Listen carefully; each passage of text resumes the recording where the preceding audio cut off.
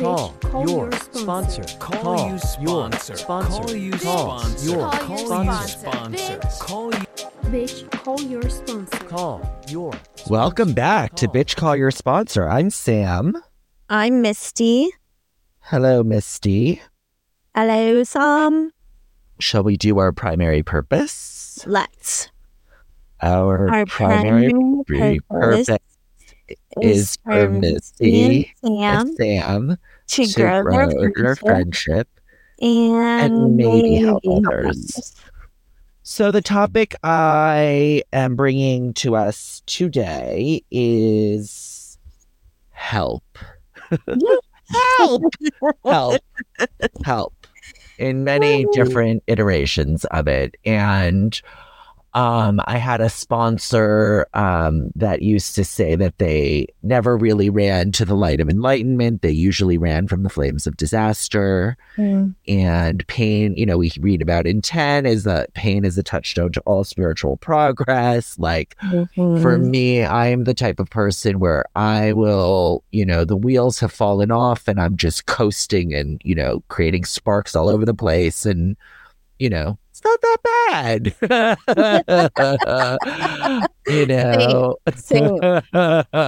And, as I stick around, it's really, I remember hearing it doesn't get different. We just go deeper. And I am now finding myself exploring other campuses, 12-step campuses, as it were. And what's coming up is the justification. It's not that bad. We got this. You don't share. It's the ACA shit that's coming up. It's the don't talk, don't trust, don't feel. And it's really surfacing as the don't talk, don't trust. And it's the justification of like, you can't trust them. So definitely don't talk to them.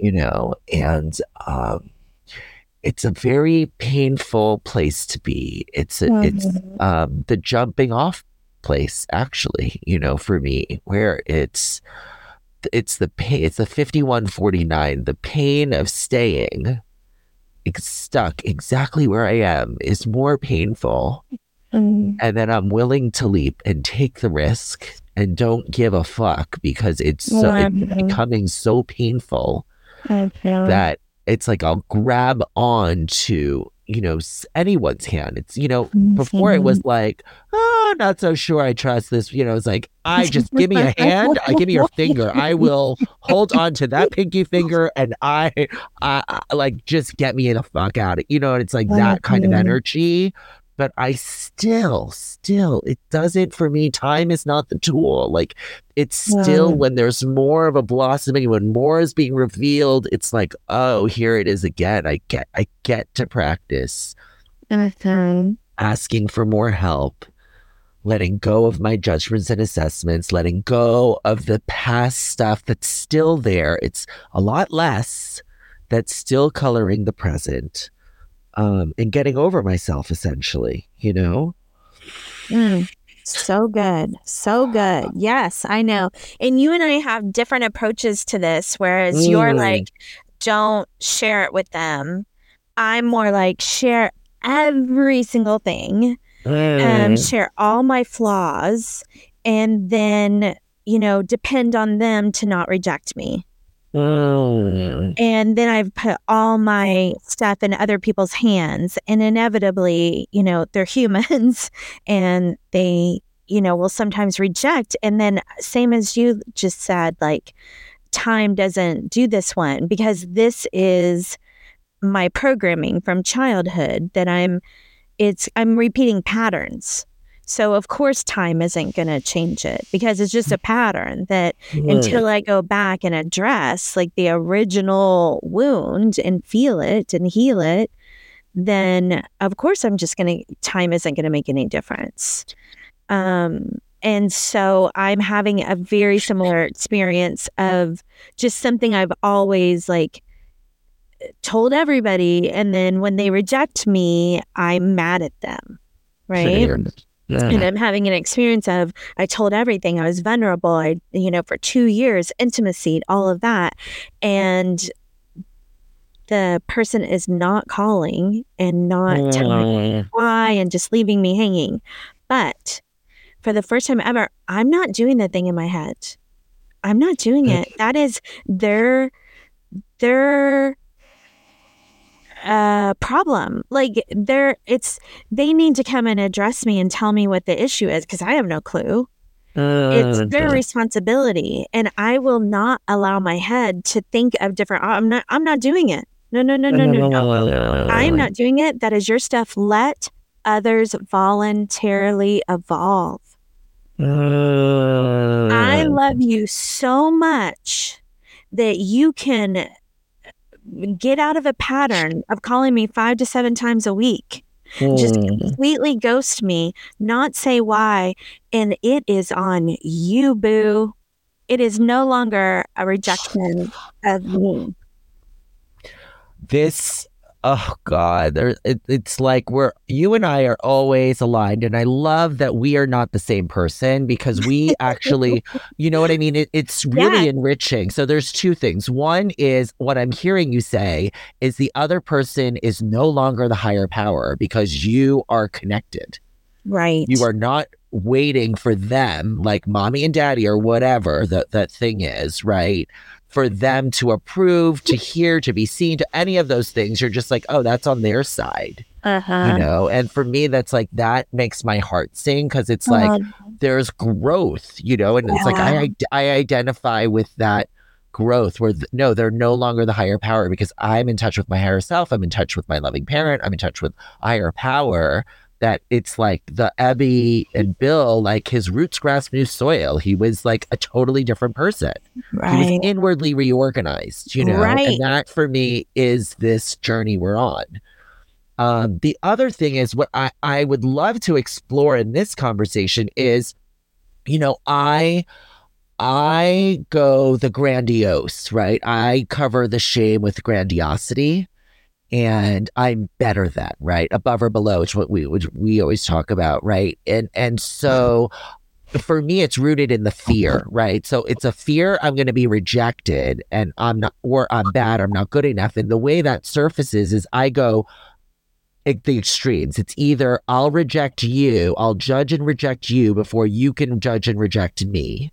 So then it's clear that that's just a self-fulfilling thing that before you could, I'm already rejecting you. So that's like, oh yeah, I'm unlovable. There we go. I'm getting rejected, or I'm rejected, right? The other piece is I'll twist myself into a pretzel trying to be the person that I think you want me to be, so that you won't reject me, right? Which is also, I'm very clear, is A, not honest, and B, is like, of course there's going to be imposter syndrome. Of course there's going to be all this other stuff, because I'm not being me. I'm being who I think you want. Right. Right. And then if somebody rejects, it's like, wait, you rejected the wrong person. You rejected the illusion of what I presented. You didn't even get to see me. And it's like being mad at them for rejecting, right? But they didn't do it. And then this is kind of why I say people pleasers or people hurters, because instead of speaking up for the needs, they will get mad at the person that didn't meet them. And it's like, well, you never spoke up and said them. So it's convenient to just blame the other person for not being a mind reader, instead of looking within and going, oh, wait, I never even said, hey, here's my need. Yeah. But the other thing that I'm having with this is it's not necessarily that I make the person my higher power. It's that I give them power, not higher power status, but I give them power. And then whenever they reject me, it taps into all my rejections before, and it like validates, it stamps, you know, another approval on all those rejections. Like, yes, that was right. But if I'm having an experience of myself, of my spirit with every other person, it's impossible to reject me. It's impossible for me to be small. You get to have whatever experience you want to have with this. Like, I'm just an exemplification of love. Take it, don't take it, whatever you need. Like, I've always needed something from someone. I don't need anything. I got it. We are meeting all of Misty's needs. I am so in love with myself. I am so filled up and whole, and I don't need one single thing from another person. Today. Today, right now. Yeah. This could all change on a dime, people.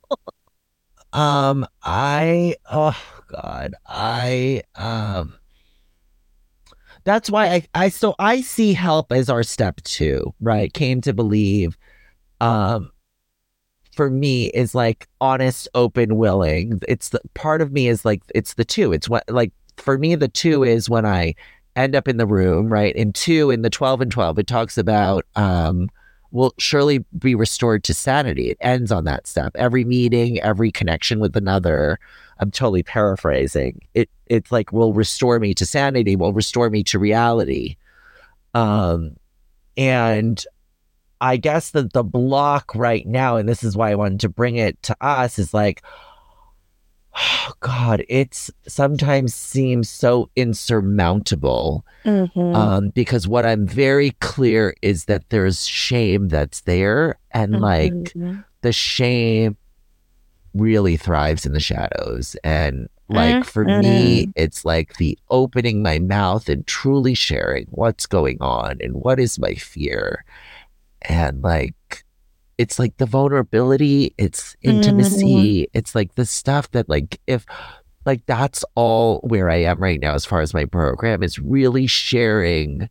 Because I think even in program, there's this stage character, you know, like, oh, great work. Like, you know, same in the work world, like, oh, what a wonderful work ethic, you know, it's like, you know, and it's like, can become that character, you know. Right. And we think it's a character that other people are putting on us, but it's a character we've created and that we decide to keep playing. Yeah. And when you said shame, I loved your analogy of the puzzle. And when you said shame, I pictured the puzzle piece not even being in the box in the tray of other puzzle pieces. Shame is when you're like, you're outside the box. You're on that table. Oh God. And when we'll get in the box and like hope to be picked for the whole piece, you know, like it's messy, you know, and we're on top of the other ones, but we're in it. And then when we get to the whole, we realize we're everyone. So whatever feelings I'm feeling of loneliness, and so everyone is feeling that. Everyone has that. I have to share it. I have to bring it to the surface. You know, that's one of the things that's so silly, but about TikTok is when I got on there, I kept going, oh, I thought I was the only person that felt that way. Oh, I thought I was the only person that experienced that. Oh, I thought that was unique to me. And it has blown up all of that shit. There's nothing that I realized. And of course we get that in the rooms, but that was just now. It was just to alcoholics. But this is like human beings. No, human beings experience all the things I'm experiencing. There's no uniqueness. And I do not need to put myself outside on that table instead of in the box with all the puzzle pieces. I mean, if that isn't going to get me on the TikTok, I don't know what will. Well, you will get kicked off for saying the TikTok, but yes, we want you there. We want you. I love that you are on the TikTok, like literally, like just because I'm Gen Z.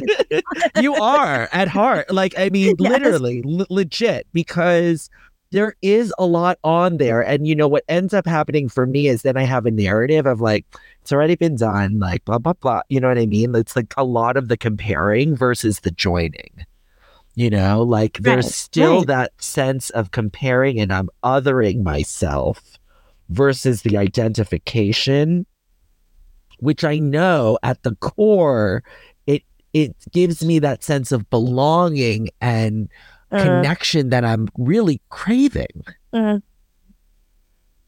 Yeah. It goes so deep.